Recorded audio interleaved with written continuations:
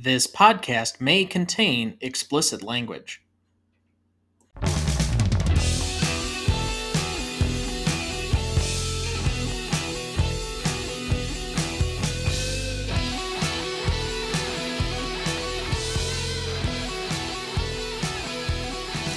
Welcome to the Greatest Movie of All Time podcast, the show that uses a unique grading style to redefine what the greatest movies are. I'm Tom Duncan. And I'm Dana Duncan. Tonight we apply our patent-pending Stanley rubric to Wedding Crashers, starring Vince Vaughn, Owen Wilson, Rachel McAdams, and Isla Fisher. However, quickly before we get to the show, next week we will be covering another major Steven Spielberg franchise film, Jurassic Park, starring Sam Neill, Laura Dern, and Jeff Goldblum. You won't want to miss that one, so check out reelgood.com or the Real Good app to find where it's streaming for you. That's REELGOOD. Also, you can sign up for the weekly newsletter by the website in the show notes. You can subscribe at the bottom of every page, or you can email us at greatestalltimemoviepodcast@gmail.com. And as always, please like, follow, rate, and review the show on whichever podcast platform you use. With that, we welcome a new guest to the show, improv and stand-up comedian David Feinberg. Welcome to the show. Hi, such a pleasure to be here. Thanks for having me. David, with all new guests to the show, we like to ask a few questions to allow the audience to get to know you. So first up, tell us about yourself and why you love movies. I think that one of my favorite things about movies that I think tells you a little bit about myself is I grew up a child of the Disney VHS golden era. And it was basically like one of the first activities that I learned how to do was to press my little 3-year-old hands up against the back of a VHS and hit the play button. And I know that I said Disney movies. I watched Les Mis like 3,000 times. So I don't know what that says about me, but I think it says a lot. Well, if you break out in the middle of a song during the podcast, we'll know that had influence. I should have worn a big ball gown, like some sort of big, like crepe-laden dress. That would have been beautiful. If you do want to perform Shout for the purposes of the film, we will accept that later on. Oh, we will talk about Shout. Yeah. I wouldn't feel too badly, though. I grew up in the same era. Peter Pan was on all the time. The Rescuers Down Under. What is it? The Great Mouse Detective. There were a bunch of those Disney films. Thomas the Tank Engine was also another one. So that VHS era is very nostalgic for me. But then it begs the question, what is your favorite movie and why? Well, this was a tough question when it was posed to me, and it's still a tough question now. I would say that my favorite movies for repeatability factor are The Big Lebowski, Network, as well as A Christmas Story, if you can believe it. No, I can certainly understand both your first and third choices. I've heard that by a lot of people. I know Christmas Story is often said around Christmas as like being everybody's favorite Christmas movie, or at least a lot of people that I listen to. And certainly The Big Lebowski, and that's been such a cultish film forever. But I'm curious. I love Network personally. I think the movie's incredibly prophetic, almost to the point of being a horror film at this point. But it's not normal that most people would put that in their favorite movies list. That's an unusual choice. Yeah, I've read a little bit about it, and a lot of people talk about like there was like a lack of like corporate control when they were making that movie, and they sort of like let the writers have their day, and they let the director have have their day. You know, like it's a very odd bird when it comes to the way that movies were made. So I think that the more that I learn about it, the more I like it. And even in not having learned anything about it, I still liked it on first viewing, and I watched it the other day and I still like it now. I recommend it to everyone. So then final question that we give to everybody else, what for you makes a good movie? Well, I think that there's sort of, there's movies that I'm nostalgic for because of certain eras, because of certain people that I watched them with, because of certain times in my life. But I would say that a good movie to me is a bit of that repeatability factor. And also the discussion points. I love to discuss a good movie, chat it out, talk about a variety of opinions when it comes to the movie. What is it that you thought? What is it that I thought? If only there was a podcast that discussed the ins and outs of movies. I was about to say, I think you might have found something where it's your niche. Absolutely. Like I said, an honor to be here. So let's move then right into the movie you've chosen, Wedding Crashers.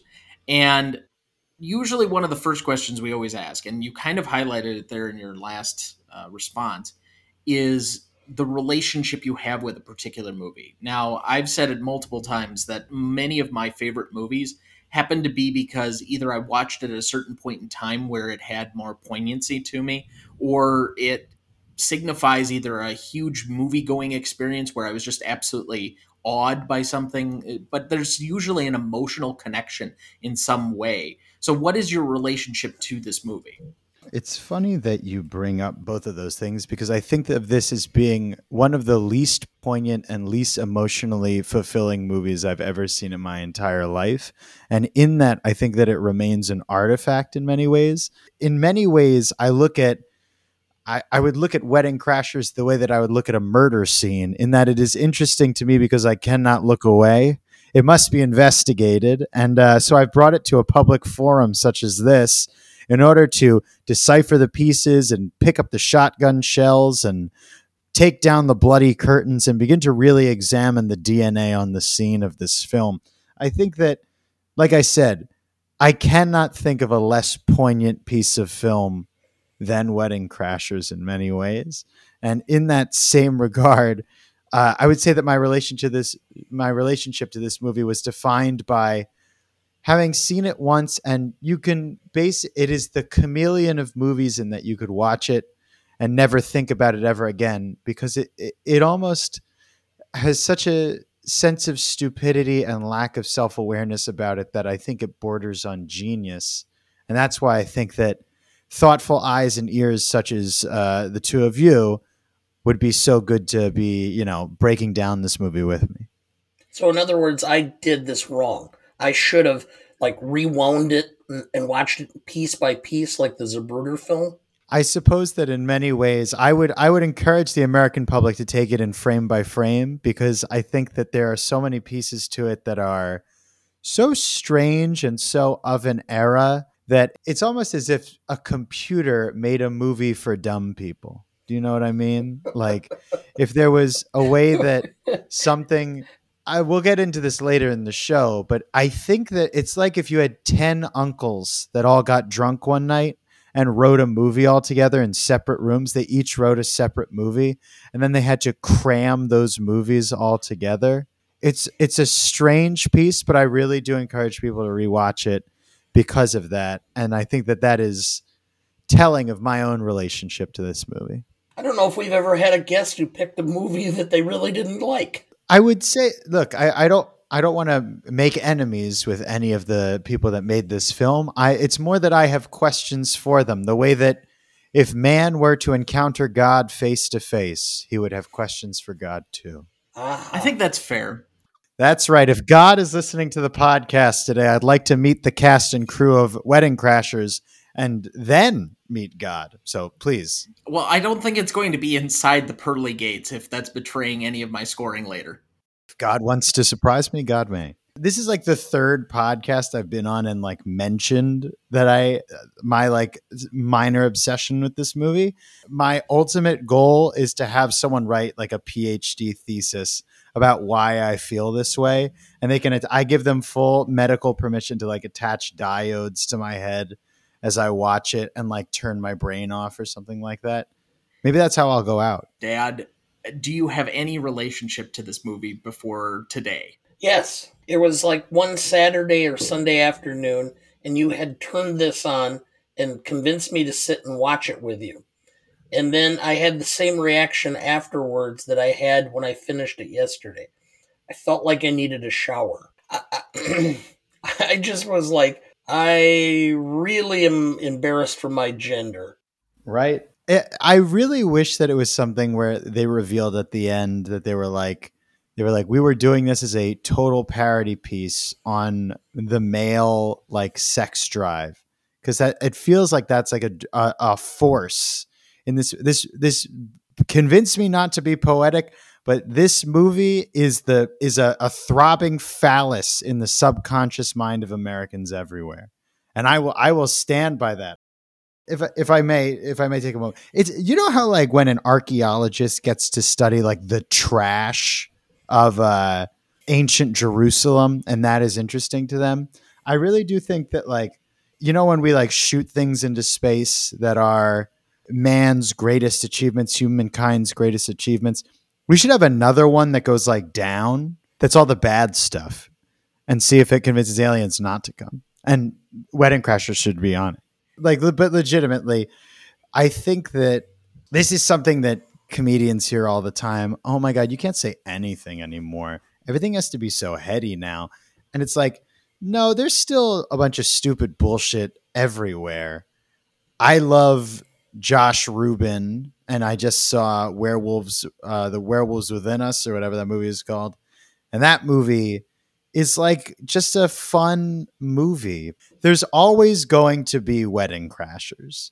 I don't care who it is, but we live in a capitalistic society that allows there to always be something for the people who really enjoy fireworks kind of a crowd. The turn the brain off, not deep thinking comedies.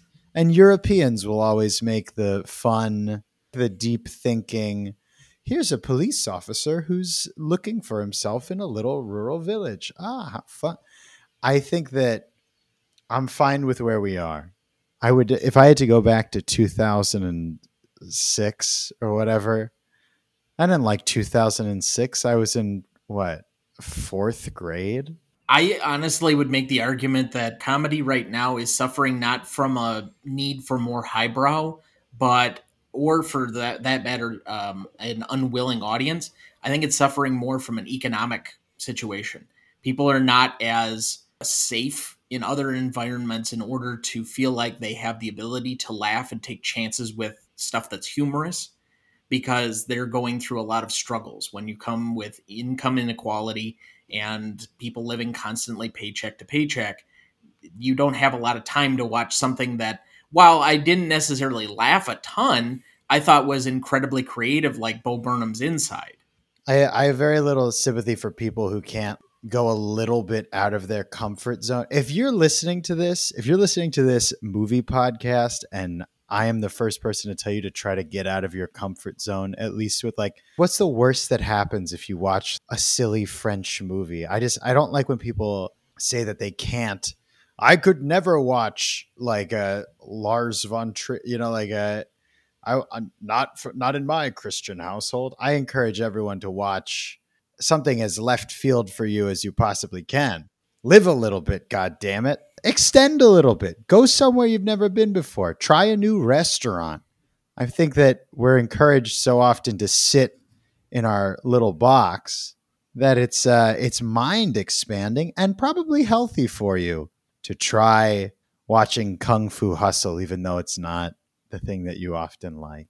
David, when you originally asked to be on the show and we were discussing Wedding Crashers, you said one of the things that struck you the most about the movie was the writing. And I guess why?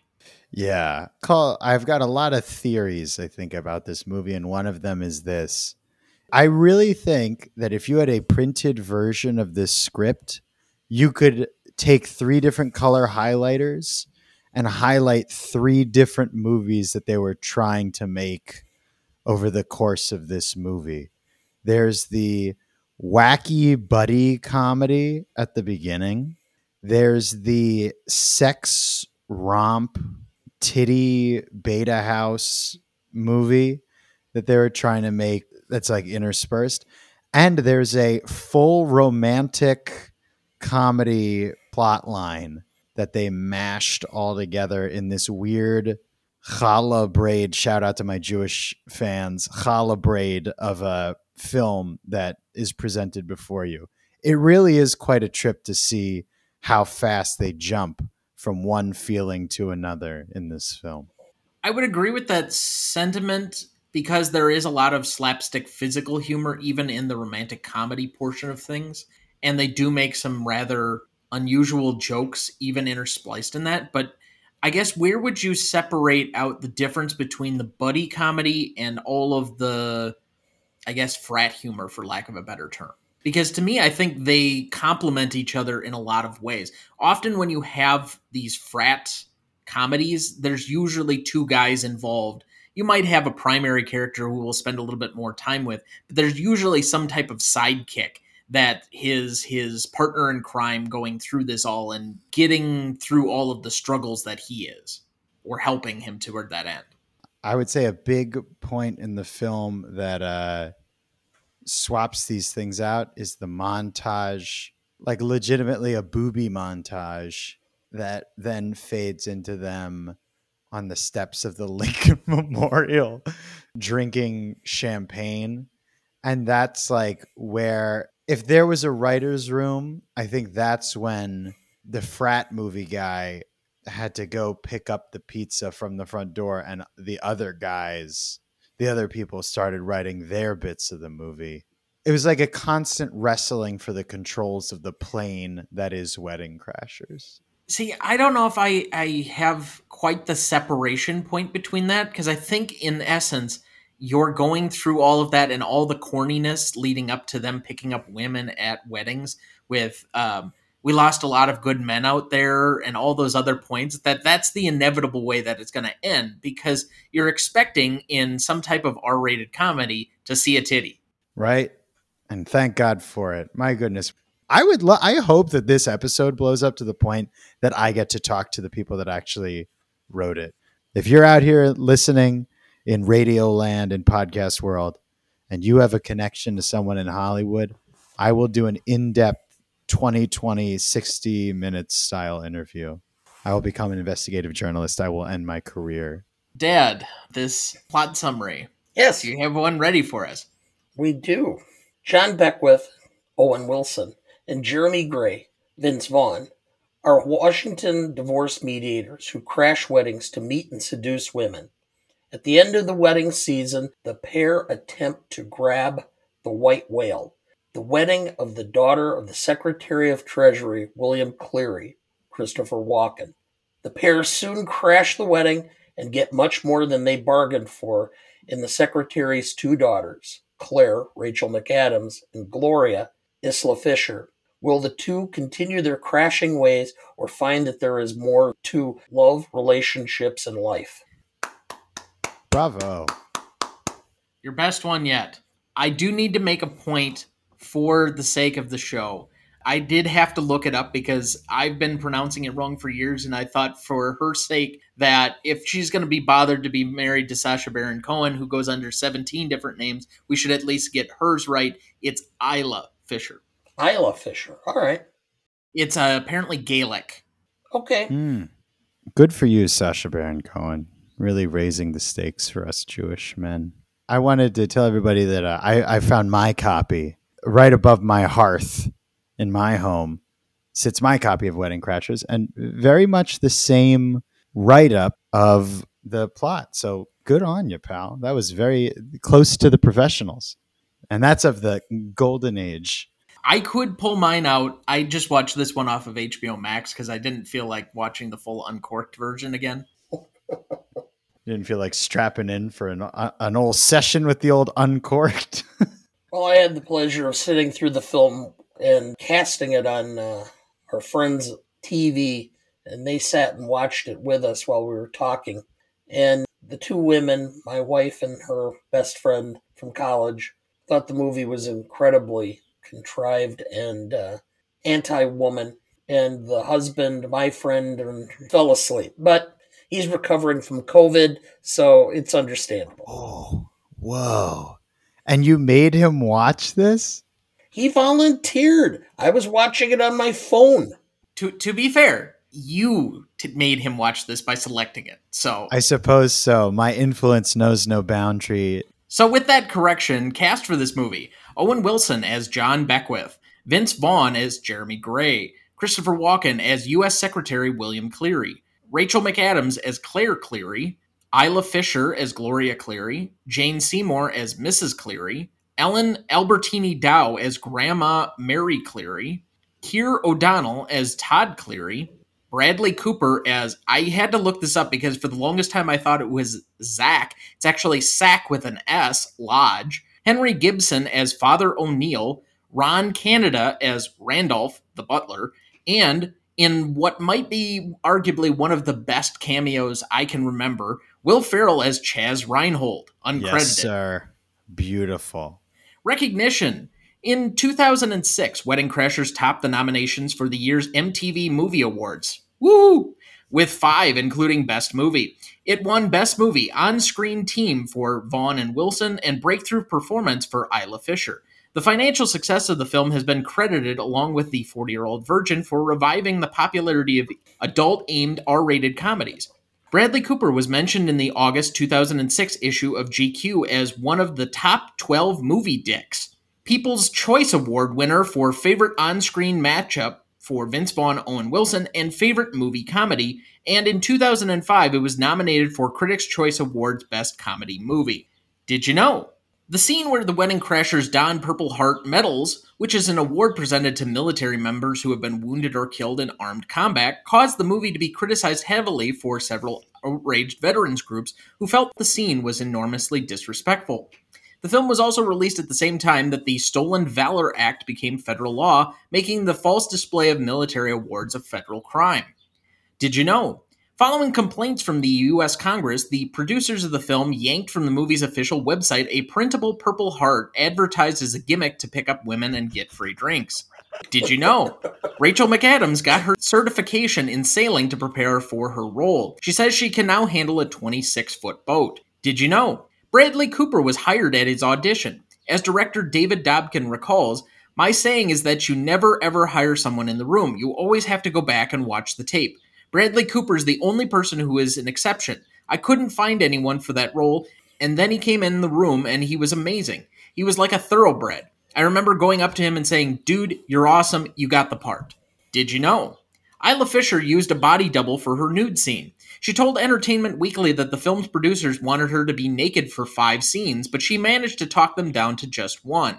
Fisher clarified that she thought that it was difficult for women to be funny once the audience had seen their breasts, and thought that her appearing nude would compromise the comedic quality of her performance. Producers disagreed and deemed nudity essential for the plot. Did you know? Okay, I'm gonna have to start over because I'm cracking now.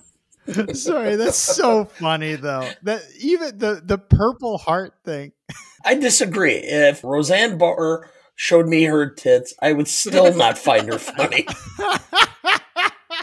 Okay. Could you imagine being a beautiful woman in 2005 at a bar and a man with a paper purple heart on his chest tries to fuck you? That would be incredible. That's how I met your mother.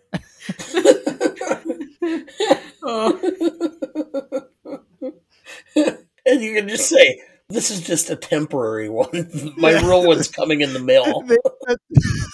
They gave me this one as a printout on a website. The other one got caught in shipping.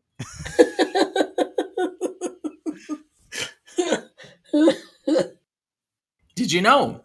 If Will Ferrell hadn't been available for the short role of Chaz, director David Dobkin had actor Nicolas Cage in mind for a backup, as he revealed in the Spitballing podcast. Did you know? Will Ferrell was offered the role of John Beckwith, but turned it down for a smaller role. Did you know? Jane Seymour was called in 3 times to audition for the role of Kathleen Cleary. Reportedly, she beat out many actresses in their 50s and early 60s, also auditioning for the role of Mrs. Cleary. Did you know? Vince Vaughn recommended Justin Long for the Todd Cleary role. When Long auditioned, he played the role with influence from Buffalo Bill from The Silence of the Lambs. Long initially thought he was cast before Keir O'Donnell was hired. Long and O'Donnell became subsequent friends afterward. Did you know? According to BoxOfficeMojo.com, this movie is the 6th highest grossing film for New Line Cinema. The films above it being ranked, in order, The Lord of the Rings, The Return of the King, The Lord of the Rings, The Two Towers, The Lord of the Rings, The Fellowship of the Ring, I'm seeing a theme, Rush Hour 2, and Austin Powers in Goldmember. Jesus Christ. The American, if there's a place to stick the thermometer and get the temperature of America, it is that list. My God. Yeah. And then finally, in a article that I have to read from, Did You Know? In relationship to the Visine prank from the movie, an urban legend suggests that tetrahydrozoline causes violent diarrhea if only taken orally, popularized in the 2005 comedy Wedding Crashers, where one of the main characters puts eye drops in a rival's drink. There's unfortunately been some high profile examples of people using eye drops orally to get back at people they don't like. End quote, David Edwards said. To the best of my knowledge, no one has ever died from this type of poisoning, but there are some very serious side effects. End quote. Those side effects can include abnormal drowsiness, sedation, lower high blood pressure, difficulty breathing, decreased heart rates, and even a coma. The film scene is alleged to have inspired a number of copycat crimes. 5 high school students in Milwaukee nearly killed a classmate by imitating the prank in June 2006. A Wisconsin woman was jailed for 90 days for repeatedly poisoning her roommate's water with Visine in 2011, confessing that she got the idea from the movie. In March 2013, a California man was charged with domestic violence and poisoning after he spiked his girlfriend's drink as a prank following an argument between the couple. A Google search for Visine prank yields over 19,500 results, including several more cases of poison pranks, most occurring from 2005 onwards. Although it's commonly believed that ingesting tetrahydrozoline will cause diarrhea, that's not actually the case, said Edwards. Quote, it's much more dangerous than people think, end quote. Edwards said, these deliberate poisonings might not be designed to do dramatic damage just to make someone feel terrible, but eye drops are obviously designed for topical use, and I think anytime you're taking something in a different way than it's intended, you've got potential problems. And that's all from therecord.com. So I'm sure you guys want to dig into a bunch of those things, but I will ask you to refrain until we get to the categories. Instead, we're going to move to what is this movie about? David, I think you've gotten already 7 taglines from my count in the opening portion of this movie. So Dad, instead I'll turn to you. If you were to suggest this movie, which I'm not sure you would, to anyone, how would you pitch it to them? Hallmark Channel meets the Playboy Channel. That might be the most distinct you've ever been on that particular issue. I had 2 overgrown men children are forced to grapple with their narcissistic and juvenile behavior when falling in love for the first time. I had a crescendo of the American cultural experience dips its head out of the waters of obscurity, only to be lost back to the sea yet again. It's almost poetic there, David. I kiss the man muse. So, dare I say, did you actually nominate anyone for Best Performance, David? I will say Tyr O'Donnell, I believe, the artist boy, right? I think it's Keir with a K. Keir O'Donnell. Mm-hmm. There's one scene in the movie that always gets me, and every time that I show this monstrosity of a film to people, it gets them too, is when he's on the dock painting and he screams, it's killing me right now, when he screams, "Death, you are my bitch lover!" That is so funny. And really, that's the part of the movie that makes me genuinely laugh. And then all the other ones, I'm like putting red string on a tack board that's off camera right now. But that scene is funny. I'm forced out of almost habit to finish that. You go get him, Todd. You tell that mean ocean. There you go. I love that scene. And Christopher Walken's also so funny. Oh my God. They played off of like the same thing. I don't remember which Woody Allen movie it is, but like a young Christopher Walken where he's like, you ever look at the headlights coming towards you on the highway and you think about turning into that traffic? And then Woody Allen's like, he's like, I'm due back on planet Earth now. Christopher Walken, if you're listening to this, you are so funny. He nailed it. Christopher Walken, let's be friends. If you're ever in Chicago, let's have a drink, a sandwich, whatever you want. It's on me, baby. I'm buying. He has some serious Bruce Dickinson vibes coming from this movie. Yeah, Todd, you tell that mean ocean. I'm going to say that to myself in the shower tomorrow. I'm sure of it. It's so funny. All right, Dad, who was your best performer? Oh boy, there were so many poor and lethargic performances. It's true. I'm going to go with Owen Wilson because at least he seemed to have some ability to emerge from the every Owen Wilson film category. I mean, Vince Vaughn, I don't know why you just don't put a cardboard cutout in the film instead of him because it's always the same. He can be funny at times, but it's usually because he has good pace with the lines, not necessarily because of his acting skill. So anyway, I went with Owen Wilson simply by default. I oddly enough, this was the movie that I knew him for basically until The Hangover. I went with Bradley Cooper. He is an absolutely reviling villain. For most of this movie, you have no trouble hating him whatsoever, and he does it so well. And yet now we know him as this like leading man who's overly charismatic. We all love him, and he's in all of these classic favorites that I've probably seen a bunch of times. But this is still the movie that until that it was, oh, that's the villain from Wedding Crashers. I had him just, as long as we're in the process, I'll say he was my second best performer because actually he did have to act. Again, he's incredibly unlikable in this film, and you have to play up how badly that guy is to somehow be worse than the two guys crashing weddings. Yeah, it's true. Yeah, they retain a likability, and yet they're like doing stolen valor and like screwing all these women out. And it's not like an anti-hero thing. But then you also have to have someone that had to play up being a butthole the whole time. Good on you, Bradley Cooper. If you're listening to this and you're ever in Chicago, food's on me, pal. I think that's actually the case for most of these characters is that you have to make them abhorrent to make these two guys and their juvenile behavior seem more acceptable. Chaz is an absolute psychopath who I'll nominate now already Will Ferrell for my best secondary performance. He is just so brilliantly over the top in that small sequence that we get from him to the point of crashing a funeral, which is by far one of the worst things that I can think of to point to in any comedy. The emotional manipulation and the rest of it, just in such poor taste that anyone would bother to even write that, let alone all of the other things that the accoutrement that he brings to that particular character. But you think about Chaz, you think about the fact that Isla Fisher is written as being essentially a what's the word I'm looking for? Nymphomaniac? Nymphomaniac is, yeah, that's probably the best word for it. And that she's so hungry for it that she doesn't care about anything to do with Vince Vaughn's character at all.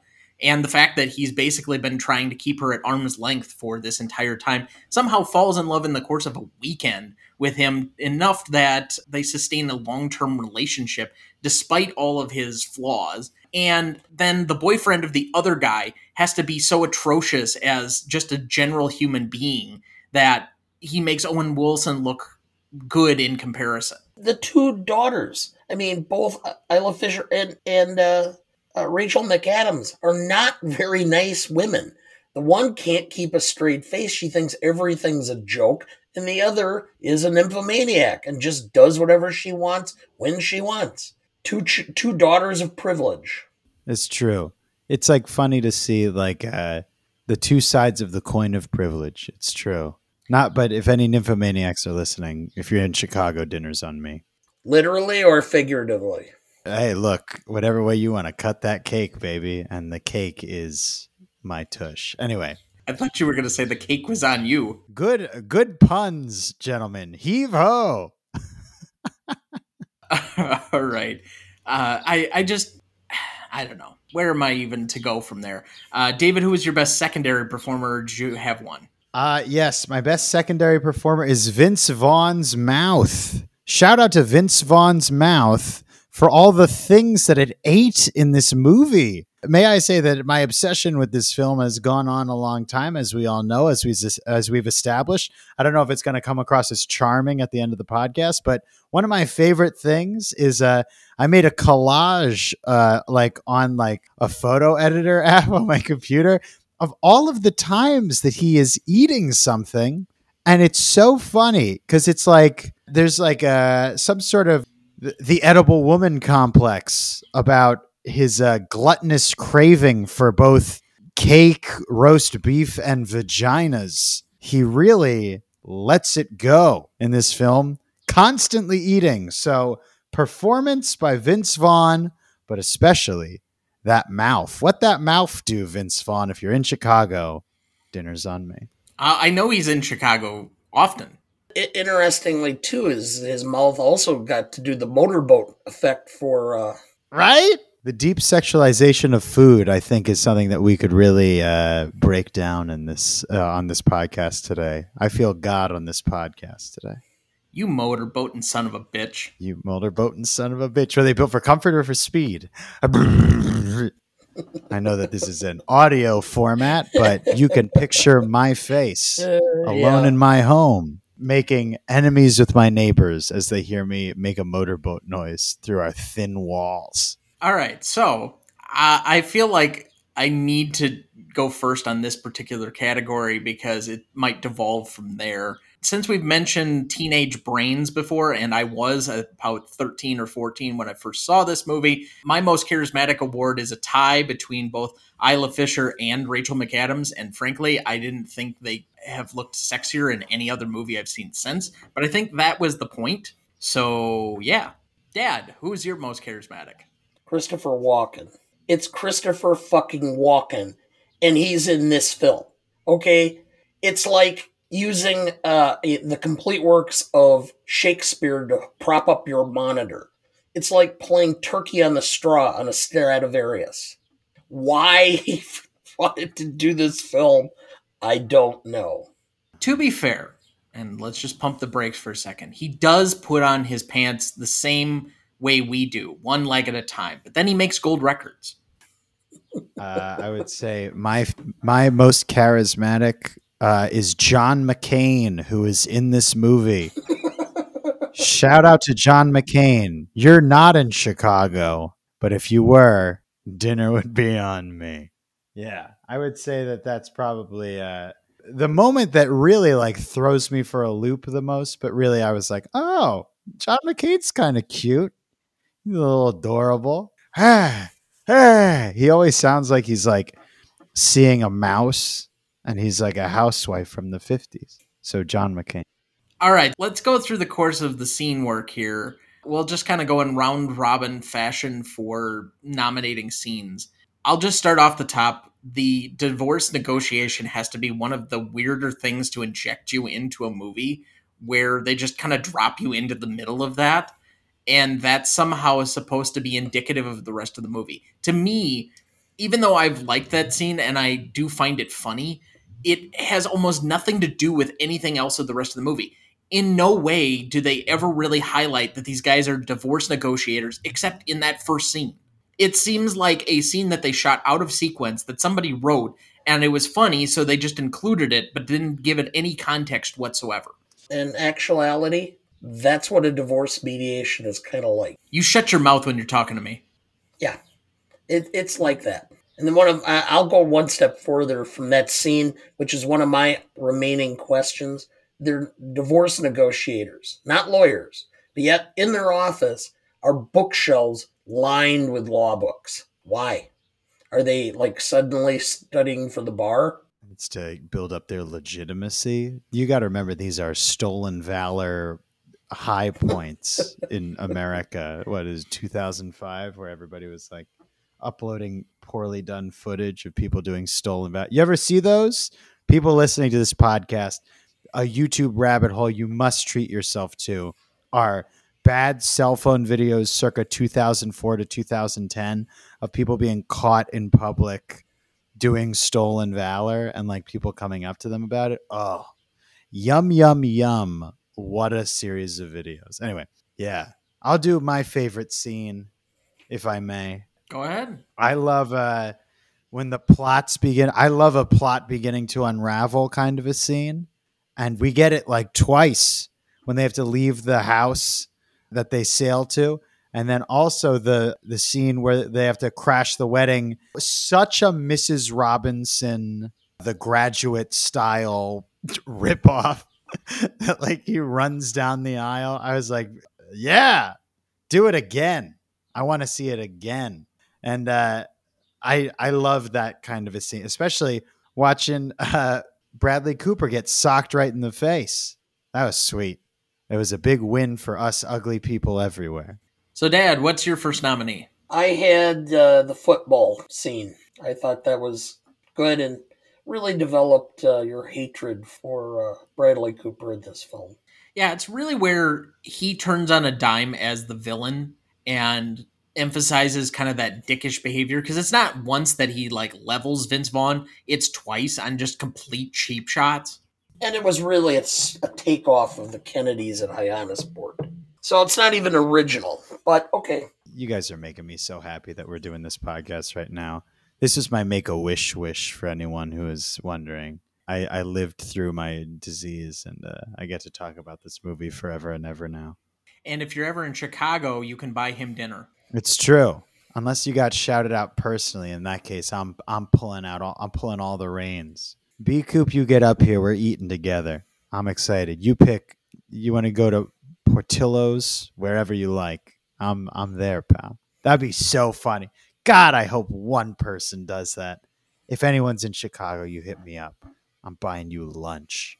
Oh, Okay, so my next one down then was the wedding toast, because it's so bleh. I really think that's the only way to really describe it is that we're trying to interject the one hallmark phrase that they probably found into the movie to make it seem like there's some emotional intelligence here. I do love that scene. Could I jump to my second? I think that if there's a point to take this movie and pause it if you want to elicit a certain emotional response. I'm someone where if I watch a movie, I really get into the emotions of that movie. So I'm not watching like Old Boy before I have to like go to like a party or something like that because it'll put me in like a bad mood. Maybe it'll put me in a badass mood, but like I know that my mom, the only parts of like Wolf of Wall Street that she saw were like the first hour, just like the real white people winning scenes. And if you watch this movie up until and you pause it right, like if you were to somehow edit a fade out, a fade to black when they're sitting on the steps of the Lincoln Memorial, that's like a perfect buddy movie. That's like a perfect 30-minute short film, I think.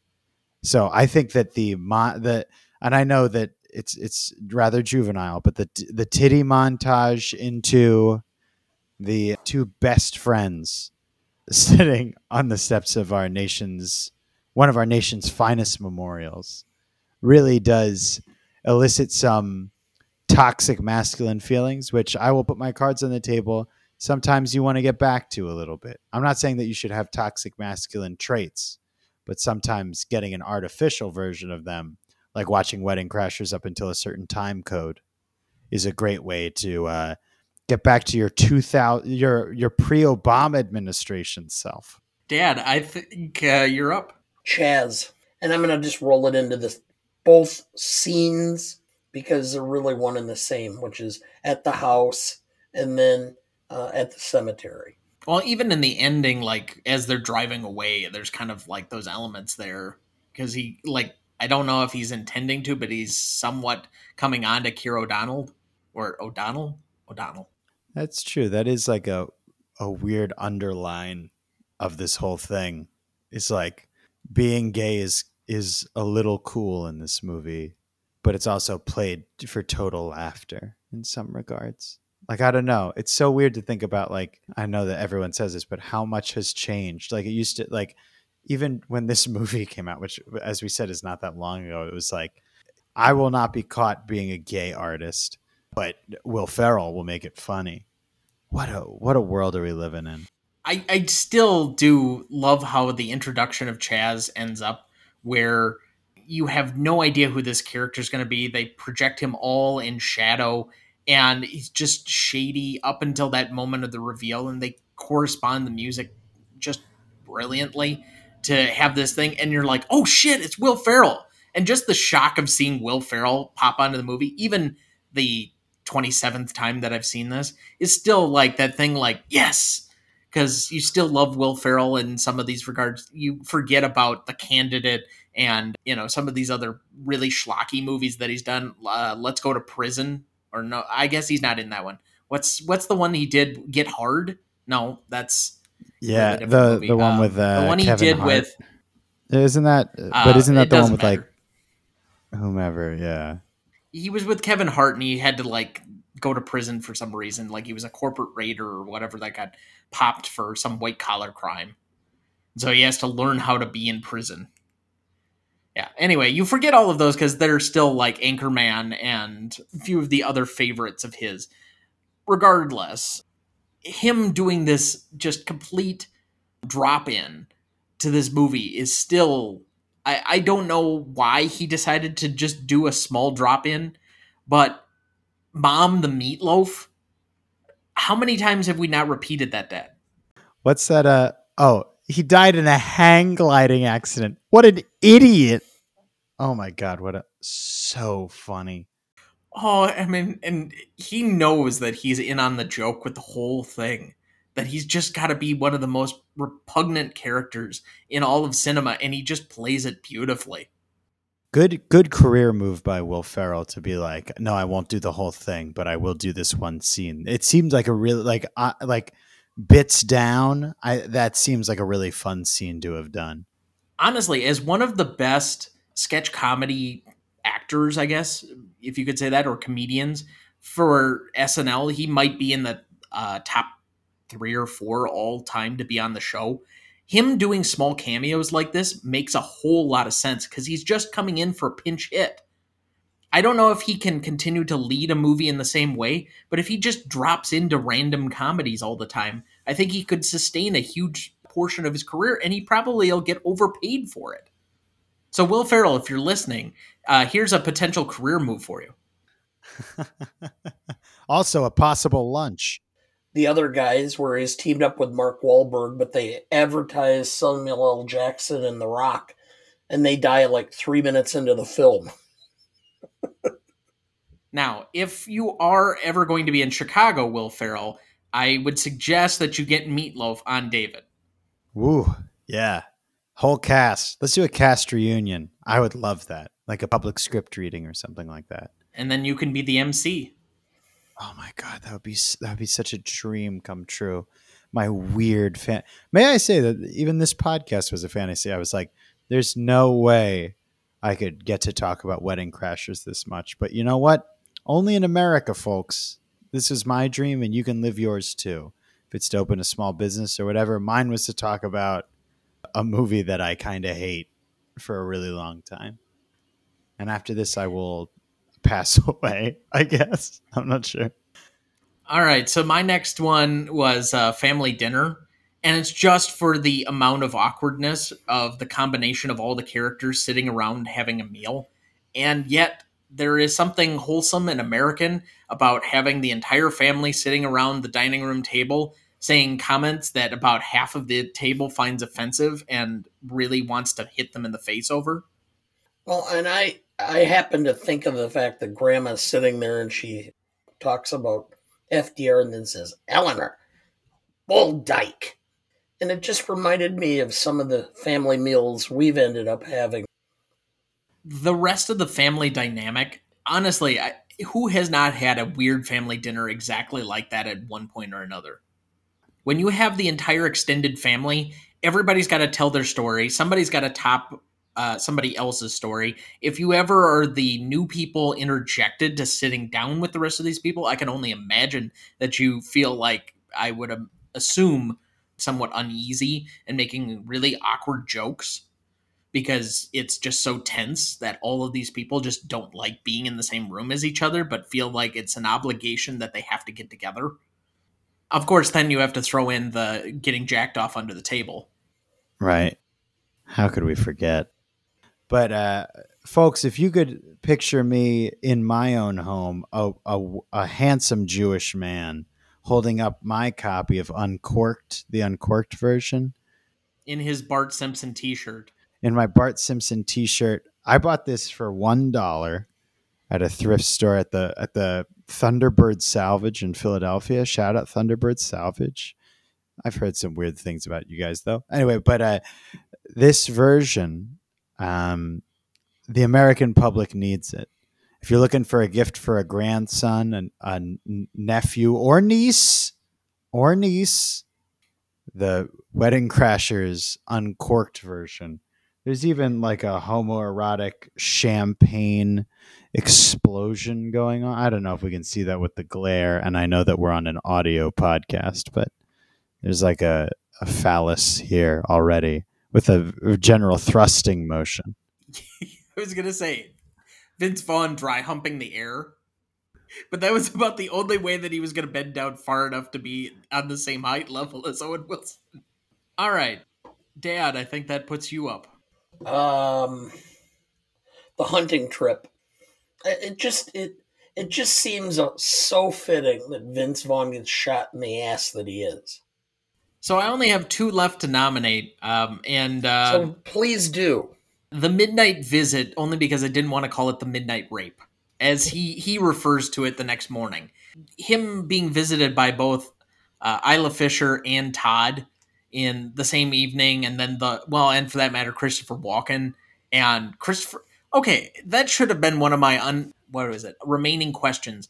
Why does Christopher Walken clearly, with putting his hand on the ropes, not think something's out of the usual when somebody who's staying at your house is tied to a bed? That's the joke, which is he apparently didn't think it was unusual. No fighting, you two. It's because Christopher Walken respects lots of cultures and peoples and practices. And because of this, look, he's a family man and an everyman, and I won't have people besmirch his character on this or any other podcast. Thank you. Yeah, I brought that to a grinding halt. It does not age well in the voice of classicness. You always knew it was somewhat of a body double, but it's supposed to be titillating and be kind of the second half cap on that portion of the movie as far as the, I guess, sex appeal of the movie, because we wasted our entire wad with the titty montage early on. But like, of what great redeeming value other than Vince Vaughn's got to be tired the next day and be an angry asshole, which I don't think he needed an excuse in order to do. Yes. I don't know. All right, did either of you have any others yet to nominate? I still have one more in it, but I don't. I had a difficult time nominating the ones I did. well, mine was the expansion, it just being the final scene and Owen Wilson coming in with the loud back door or whatever that ended up being, and then the punching out sack and all of the other stuff that goes into that one. The odd Ike Turner reference that needed to somehow be thrown in there as the face of all domestic violence somehow.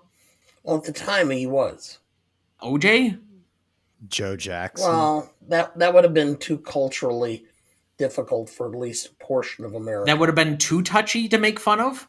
It would have been white people wouldn't have gotten it quite as much. Yeah, but the Ike Turner joke would have been. I mean, that when you mentioned domestic abuse, Ike Turner in that at that time, yeah, Ike Turner was the poster child. All right, so David has given us some of his favorites already. Dad, what was your favorite if you had one? Chaz. I mean, the film would have very little redeeming quality, but for Will Ferrell's appearance. So that's my most indelible because I still think that there are very few actors that could just come in and completely steal an entire portion of the movie, especially your final few scenes. But that is one of the lasting impressions of this movie, other than a few of the random lines that ESPN personalities quote all the time, like crab cakes and football, that's what Maryland does, as somehow that's indicative of an entire class of culture. Regardless, the I guess my favorite scene, if picking one, is still the divorce negotiation because I can understand how awkward that entire sequence is in retrospect. And I still love you shut your mouth when you're talking to me because I have actually pulled that one out on multiple occasions just to completely confuse people. All right, so David, what is your most indelible?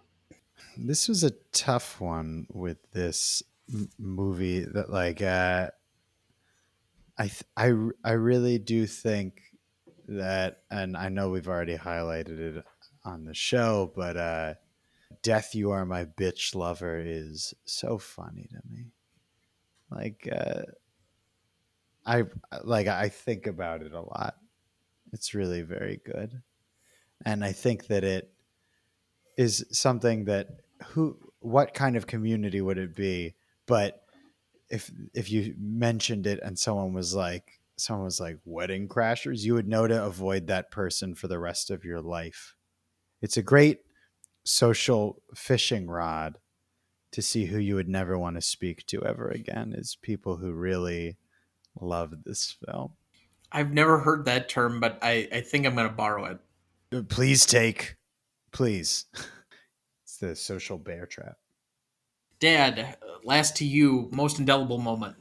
Well, it's the Chaz scene, which again, because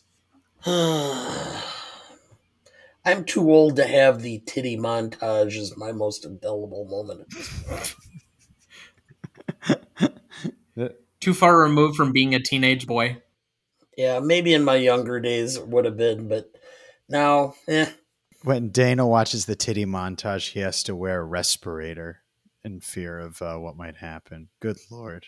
It's terrifying. You got to take glucose medication. It's awful. Well, let's take a quick break and get a refill on our, let's say, comedy medication. And we're back. Thank you for rejoining us. Dad, do we have anyone to remember this week? we do not. Thankfully, nobody passed away that we need to remember. I guess, glad, but also we don't give to give somebody their moment. Yes. All right, so then let's move into best funniest lines. We will give our guest the first crack. Which one would you like to nominate? There, all the, I don't mean to do a package deal, but all of the lines about food that Vince Vaughn says, I really do think are like staples in my mind of this film. He goes like, get some flavor, kimosabi or something like that. Hang on, I want to make sure I get this right. Boy, that's a deep cut because I don't remember that. It might be. I feel like I'm referencing a lot of things with the extended edition. My life is pretty blessed that I'm with the old extended edition. But if they, did, I really wish they would do like a criterion of all this. I'm trying to see where I. Early 2000s comedies Criterion edition. Yeah, here we go. Ready? Kimosabi's gonna have some flavor. He goes, "Could you pop the syrup for me just to top off?" And then and if you see your crab cakes, if you see any crab cakes, get your hands on some. And then they got oysters, snacks, phenomenal finger food. And then of course, the greatest line I think of the film is treat cake like a lady. God, I love this. Dad, what's your first nominee? Tattoo on the lower back might as well be a bullseye. He should have said it a lot sleazier than he did, but There was a way to say it sleazier? yeah.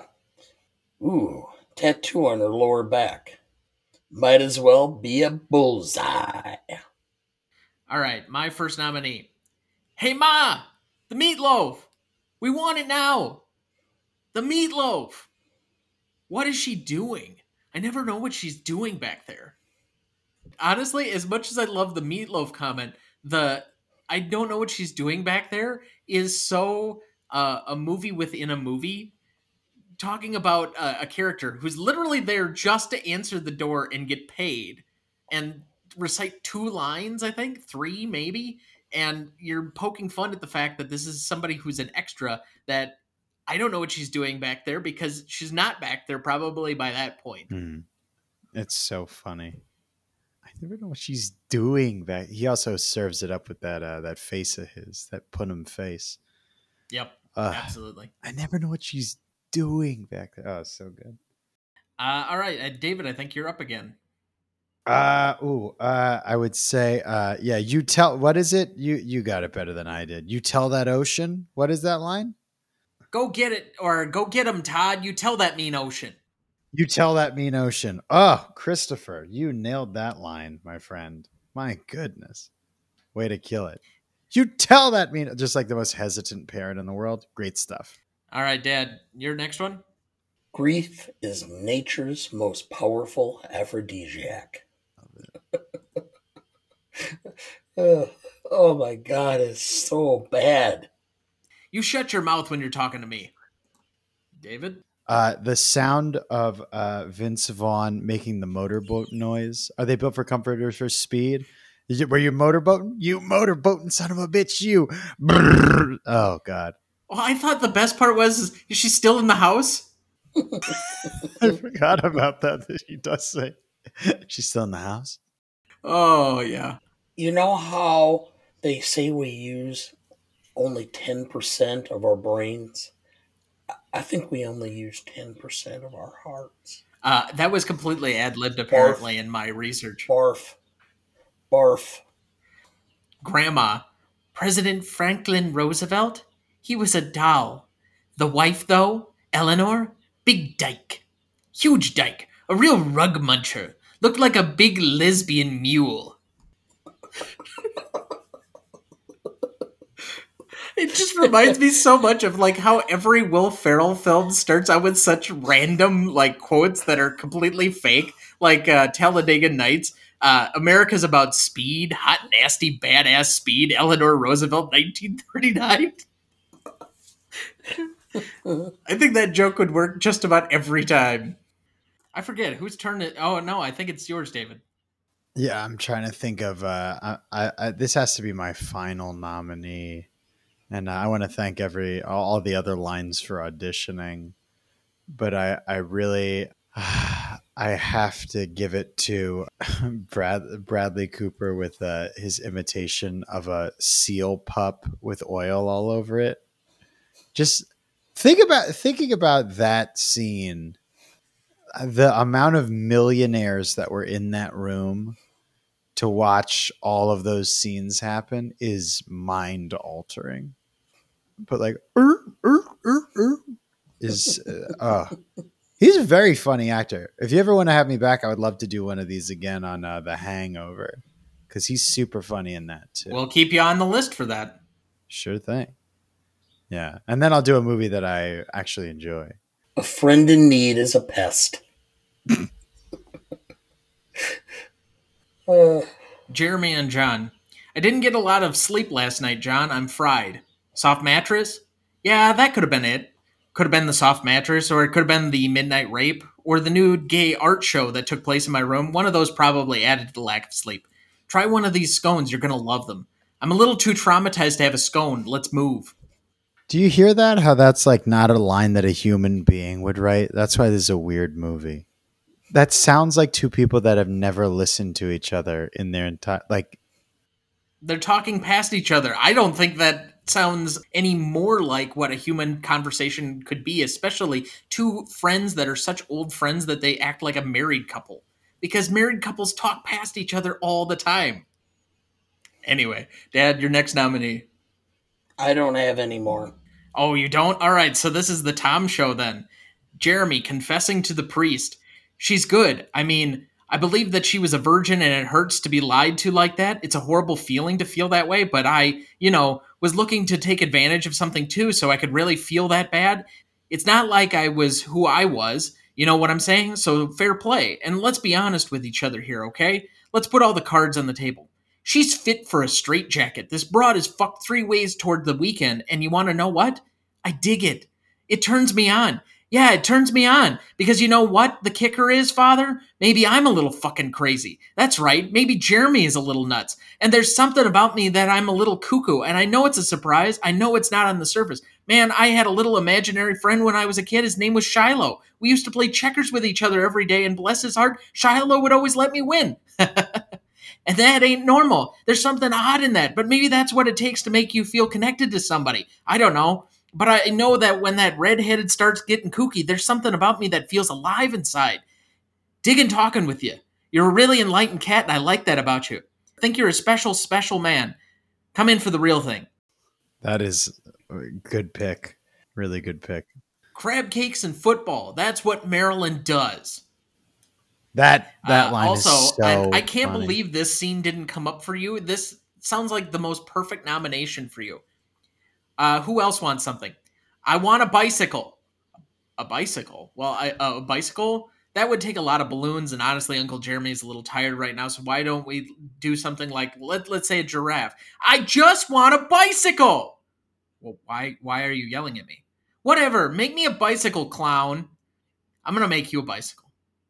But I don't want to make you a bicycle. Shut your mouth, funny guy, and make it. That's the other guy getting his writing, and that's the other uncle writing in on this movie. And may I say, calling someone a clown is still one of the funniest things you can do. Oh my god! I just want a bicycle, clown. Oh my god!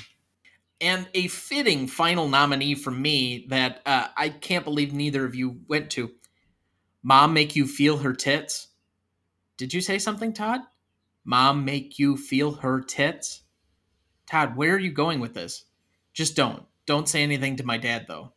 Some friend of my sister's, she said something to my dad a couple of years ago. He now lives in a shack in Guam, not by choice.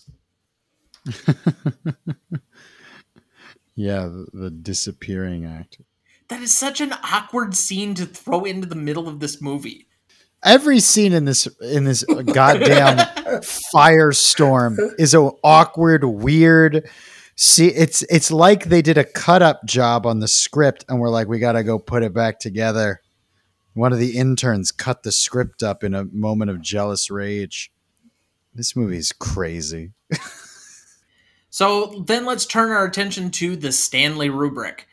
First up is legacy. Normally, one of us goes first. Dad, what did you have down for legacy?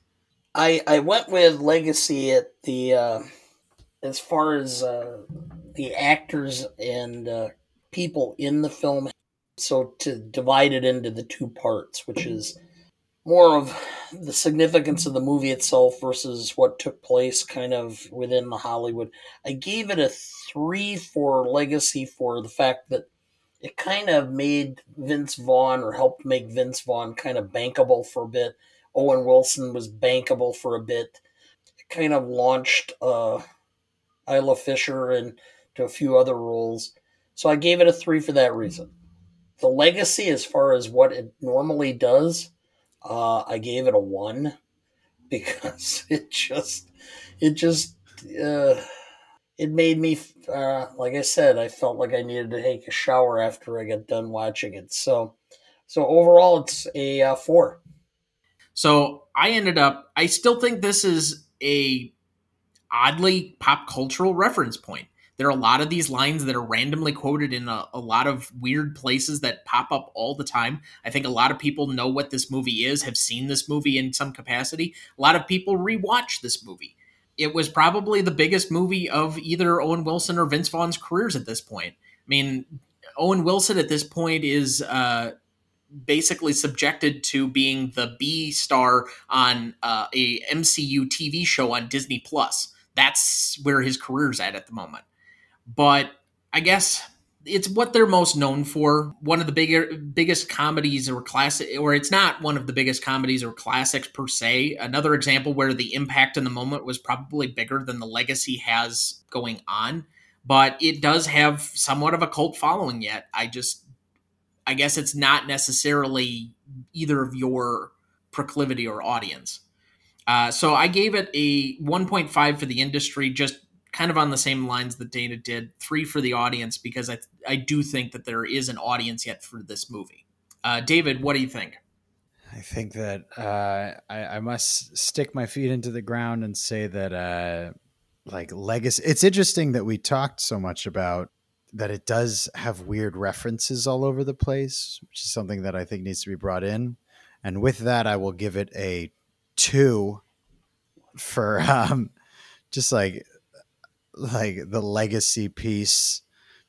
Let's give it a 0.5, 2.5, and then that's the legacy within just like the public eye, just the industry. I You know what, now that I sit with it, let's give it a 3.5 for the industry because We're getting sort of a prototype of the Owen Wilson, Vince Vaughn vehicle that we all love to slurp up, don't we?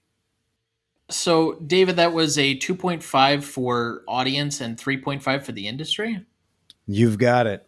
All right, so then that's a 6 overall for you. And then the average score would be a 4.83 between us. Let's go impact significance, kind of along the same lines. Again, I think this was a bigger movie in the moment than it was in the further legacy. I remember this being a huge movie at the time. I remember a lot of people going to see it. I remember it ending up being or making a lot of money. The marketing and the fervor that summer was there for this, and it was one of the biggest movies of that year, if I remember right. But I didn't go see it until the year after, like I said, because it was R rated. I think in the moment, because this was a low budget thing and because it ended up being the catalyst for them producing a whole bunch of other stuff, I think I had to give it a 5 for the audience because this was what comedy was at the time, or I guess the rebirth of the R rated comedy. And the industry, I had to give it a 3.5, kind of in the same vein, because it proved the audience was there for an R rated comedy. Think of the movies that follow this. We've mentioned a bunch of them already, but Knocked Up, Superbad, Forgetting Sarah Marshall, Get Him to the Greek, The Hangover. And those are all within 5 years after this movie came out because the box office was huge for this. We haven't had a movie that I think has come out on comedy wise that has been in like the top 3 for a weekend or an opening weekend. If we have, it's been very, very few. And I just don't see comedy movies like this anymore. But for a good 8 year period afterward, you ended up producing a lot of stuff. So I ended up with a 9. David, let's go with you. What do you think? I I'll be honest. There's a part of me that wished that I had a lived experience piece with this movie beyond having watched it like on a DVD later on, even when the idea of the format is still like laughable, right? Like, I wish that like my brain hadn't been like in the primordial mush of my early years when this movie came out.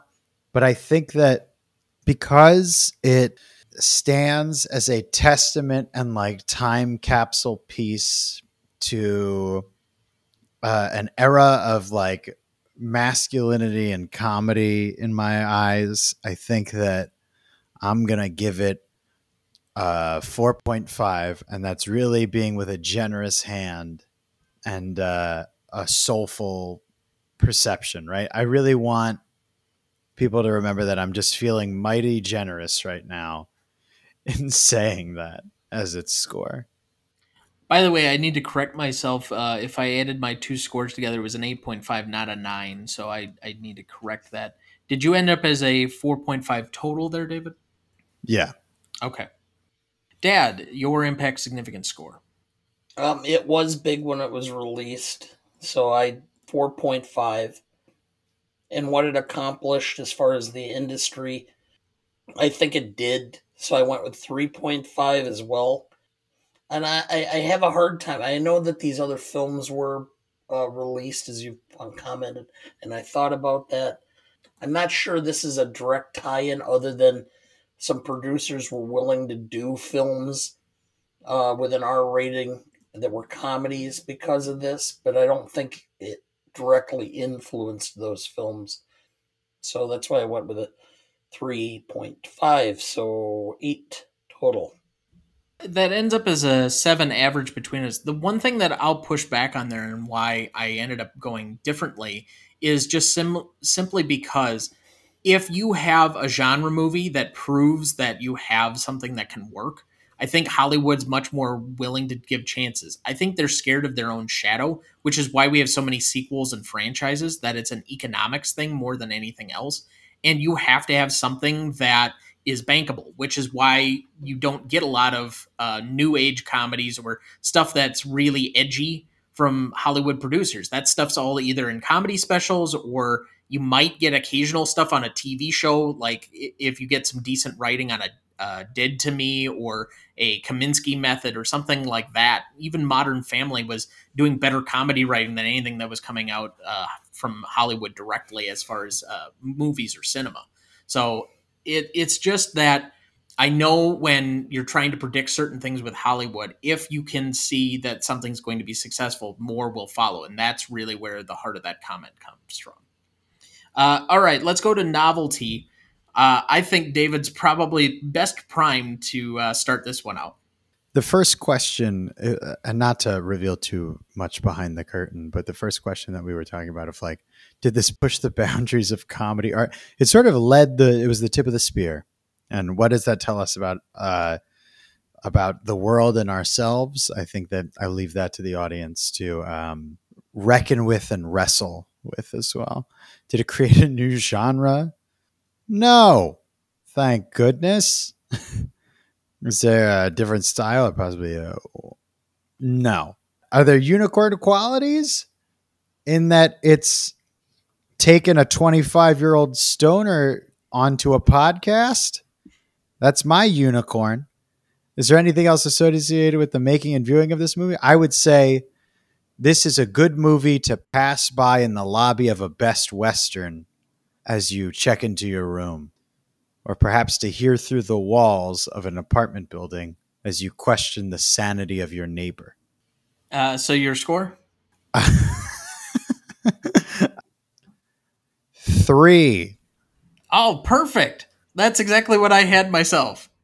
Nice. Now we're cooking with gas, folks. What exactly about this is novel, other than kind of the premise and the device of Wedding Crasher for the juvenile behavior that they need a reality check from? All comedies that act in this way where somebody needs to grow up, the frat humor, whether it be for a love interest or something else, really are not pretty novel. It's just simply that the juvenile behavior in this situation is the most novel thing about it. That's the only thing I had. So I went with a 3. Yeah, and I think I'll warn the public, and especially the Wedding Crashers cult and fraternity communities, that if they dare strike out against us, we are being generous right now with our threes. What was your score though? Well, yeah, just to make this a little more interesting, I, from a novelty point of view, considered this like a bowl of linguine. It was kind of novel in the fact that it just seemed like a big pile of pasta that's all twisted in all different directions and nothing's clearly delineated, and you have some difficulty kind of pulling it apart to figure out what's going on. And the combination seemed to kind of work enough that people liked it and thought it was funny. So to that extent, I gave it a little bit higher mark. So I went with a 3.5. Ooh, take that. You know what? You're pushing back the enemy at the gates. Wedding Crasher assassin community, you may shine your pistols at home. We're throwing you bones here. So for all of those in that community, if you're ever in Chicago, David would like to buy you dinner. It's That true. leaves us at a 3.17 between us as the average. Classicness. Let's go to the nuance master. We've been talking basically classicness since we kicked off this podcast. What is your overall score? Because I don't think we need to beat this horse anymore. Well, see, my position is I start at a 5 and I go up or down based upon cringeworthiness. And Now remember, I have established that the baseline for this, that a 1 has to be Birth of a Nation. So I don't think that yes. Wedding Crashers can completely go down to that level. Anyway, classicness. Oh my God, you can just line it up. Everything. I mean, the Me Too, the creepiness, the just portraying a gay artist as being an absolute lunatic. The the crotchety old woman, grandma. I mean, I'm going. Ugh. So because Birth of a Nation is a 1, I'll go 2.5. Good enough. Huzzah! David, do you want to take a crack at it? I hope that in the future, it's very hard to encapsulate to young people. I work with young people and I work with them, and I often try to say, like, how different things are. And I think this movie, like, honestly, like, no bit here is like a good way to show them like what was acceptable at one time. I'm not going to give this movie to children, but to think about the like as a really as a cultural touchstone and a thermometer piece, I think that that's the only way that it would retain classicness. But in the same way, it's so funny that we have to put Wedding Crashers in league with Birth of a Nation. This is a high watermark of cultural journalism. At the same time, I think that in the same regard, we must remember that if there is footage of Vince Vaughn doing blackface and being chased by the Klan in this that hit the cutting room floor, please send it. I'd put my address out there if anyone knows of some sort of secret like Watergate tape 15-minute chunk that's out there. But I think that yeah, to be fair and honest, let's give it a 3. A 3. That's what I say. And my judging hand smashes the gavel to the ground. Not the ground, the under part of the gavel that the gavel hits. Classicness was specifically made for movies and situations like this where we still have to comparatively and think about some of the movies that have aged horribly. Yes, I put Birth of a Nation in, but let's even throw in one that we did already this season, The Quiet Man, and the, I guess you could say, domestic violence that not only was acceptable but somewhat praised in that movie. That's a tier below even this. That's just bad, raunchy comedy that probably doesn't live well, and most people have essentially tuned out after a certain point in time. Let's just list off some of the problems that I have. The Visine prank, the nymphomaniac, the Chaz Reinhold, the crashing of weddings, the crashing of funerals, the making a gay character have to be psychotic and constantly wanting to essentially either rape or assault someone, the making of the only minority character a stock servant from Jamaica. I could probably go on for a while, but let's just leave it essentially at that. It gets some very cheap laughs. It still gets some cheap laughs, and I will say that I am probably one of the biggest culprits of what's going on with some of that, and I do still laugh at some of this, which I think is the whole reason. But classicness for me ended up at a 4 because I just can't, for the life of me, as bad as this is, put it below some of the things I know that are going to end up being lower, and I have to give myself some rope where it makes more sense because I don't think Dana's going to want to revisit this film at any point.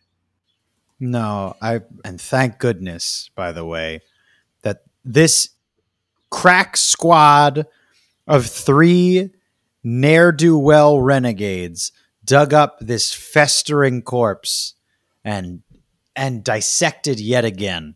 My goodness, we've done such a service here today. Well, we deserve some kudos of maybe preventing people from wasting a couple of hours of their lives. David, we always give rewatchability to the guest first. You picked this movie. I have to assume that you've hate watched this movie a bunch of times. But how is your rewatchability score? My rewatchability score is, in fact, the highest that I will give at a whopping 6.5. This movie, if you've got friends that like to tear shit apart, this movie makes no goddamn sense.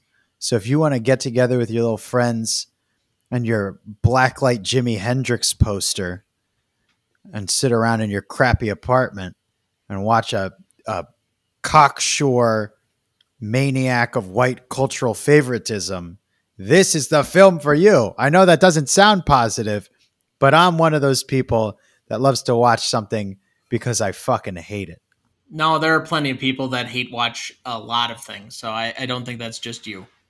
Dad, what did you have for rewatchability? Let me explain before I give the total number, which is I started watching the movie early yesterday morning and while we're visiting some friends out of town, and so I'm watching it and I'm having a hard time getting through about the first half hour, 40 minutes. Then we decided to go and do some errands, and we went to Total Wines, where we bought large volumes of wine and bourbon, and came back to have lunch and started consuming the large volumes of bourbon. Let's just say that the rewatchability score rose significantly the smaller the line on the bottle of bourbon went. So, to that extent, I'm going to give it a little bit higher score than I was originally going to because it's so bad, it's good. It's like Elvis on Black Velvet. You know, it's not art, but it's so bad and so cheesy that you gotta love it. And so I went with a 5.5. I love that.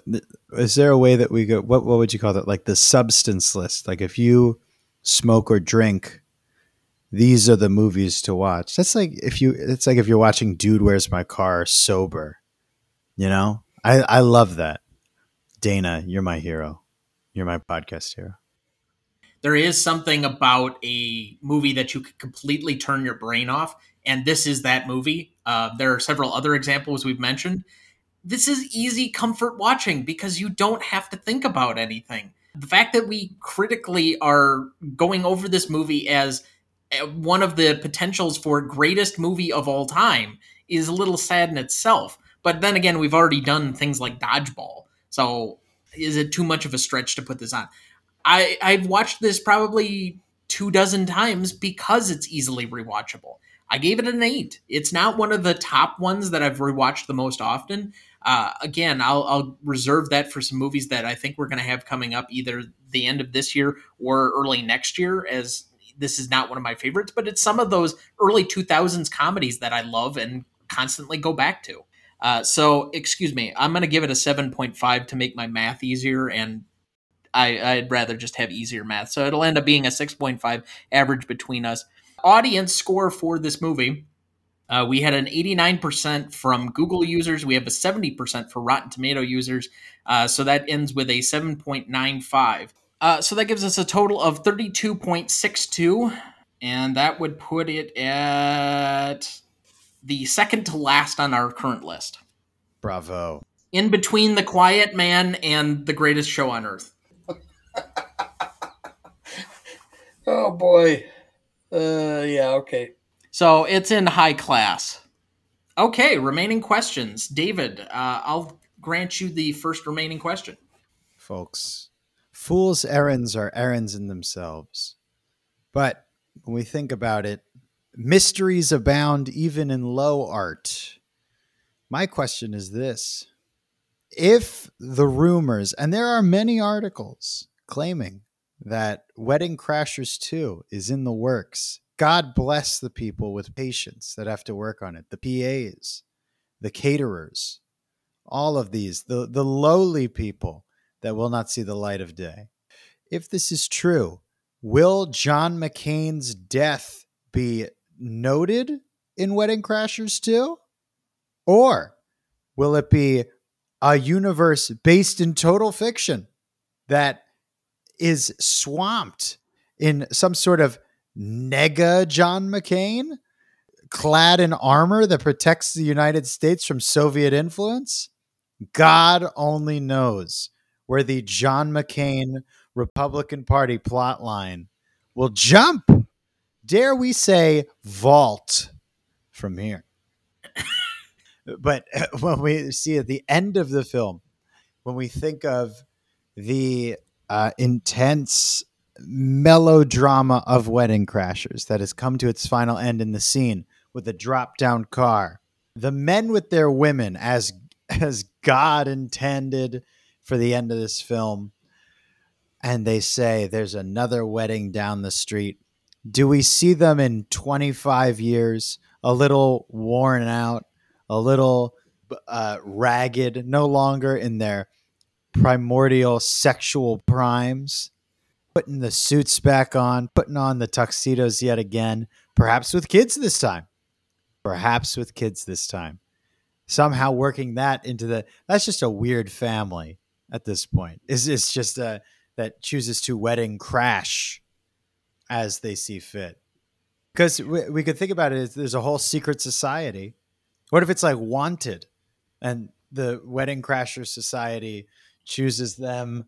Because there's a rule book. We know that Chaz has a rule book. Are there more wedding crashers out there, sleeper cells waiting to be activated by the government? You tell me, America. Dad, did you have any remaining questions? Oh, just a few. Who the fuck is that detective that he can find out within the span of a few hours their real identity and what they do when they're using fake names? Second, the guy's talking about running for president. And now you know that your daughter's marrying this guy who's a wedding crasher, who's been absolutely lying about everything. Do you think maybe, just maybe, he's going to have some second thoughts about allowing this to happen? Third, there's going to be press in the church. And this scene is how it ends? I mean, even even the Washington Post is going to have to publish this with a little more, it's not going to be quite to the level of the Washington Times or the Washington Examiner, but still. So those are the three big ones. I could go on, but I don't want to spend the next 40 minutes. We've already picked this apart pretty well. I'll go with my first one. How did Chaz convince the women from a funeral to go crash a wedding? Oh, yeah. He's the master, dude. He's the master. Any other remaining questions, gentlemen? I got to find that Purple Heart website. That's so funny. They said they took it down due to complaints, but I mean, the fact that it all existed at one time and somebody thought it was a good idea. Right. Fake Purple Hearts. I'm Googling right now. Well, thank you, David, for joining us. We appreciated having you. Other than trying to advertise to buy dinner for anyone at all associated with the production, making, sponsoring, podcasting, or any other associated activity with this movie, anything else you'd like to plug for yourself? I'd like continued justice for the case against the police officers who killed Breonna Taylor. I'd like to also plug my Instagram, David Feinberg Online. I would like to also recommend that everybody tries eating, what's it called? Rotel in mac and cheese, because it's fucking delicious. Anyway, last thoughts for the week for you, Pop. No. Again, I mentioned on the show for last week, but from the day we were recording yesterday would have been our patron saint of the company. My grandfather, Dana's father, would have been 81 yesterday, and just a shout out to the person that gave, I guess, his love of movies down through the generation. Well, this is my life. It always will be. There's nothing else, just us and the microphones, and those wonderful people out there in the dark. All right, Mr. DeMille, I'm ready for my close-up. Next week, we will be covering yet another Steven Spielberg franchise film, Jurassic Park, starring Sam Neill, Laura Dern, and Jeff Goldblum. You won't want to miss that one, so check it out on ReelGood.com or the ReelGood app to find where it's streaming for you. That's ReelGood. Please like, follow, rate, and review, or whatever on whichever platform you have so that you can join in on our fun. You can also email the show at greatestalltimemoviepodcast@gmail.com, find us on Instagram @GMotePodcast, or find Dana or I on Twitter @TJ3Duncan or @DanaWDuncan. The Greatest Movie of All Time is a production of Ronnie Duncan Studios. Our show is mixed, edited, and written by Thomas Duncan. Our music is thanks to Purple Planet Music. Our technical provider and distributor is Captivate FM.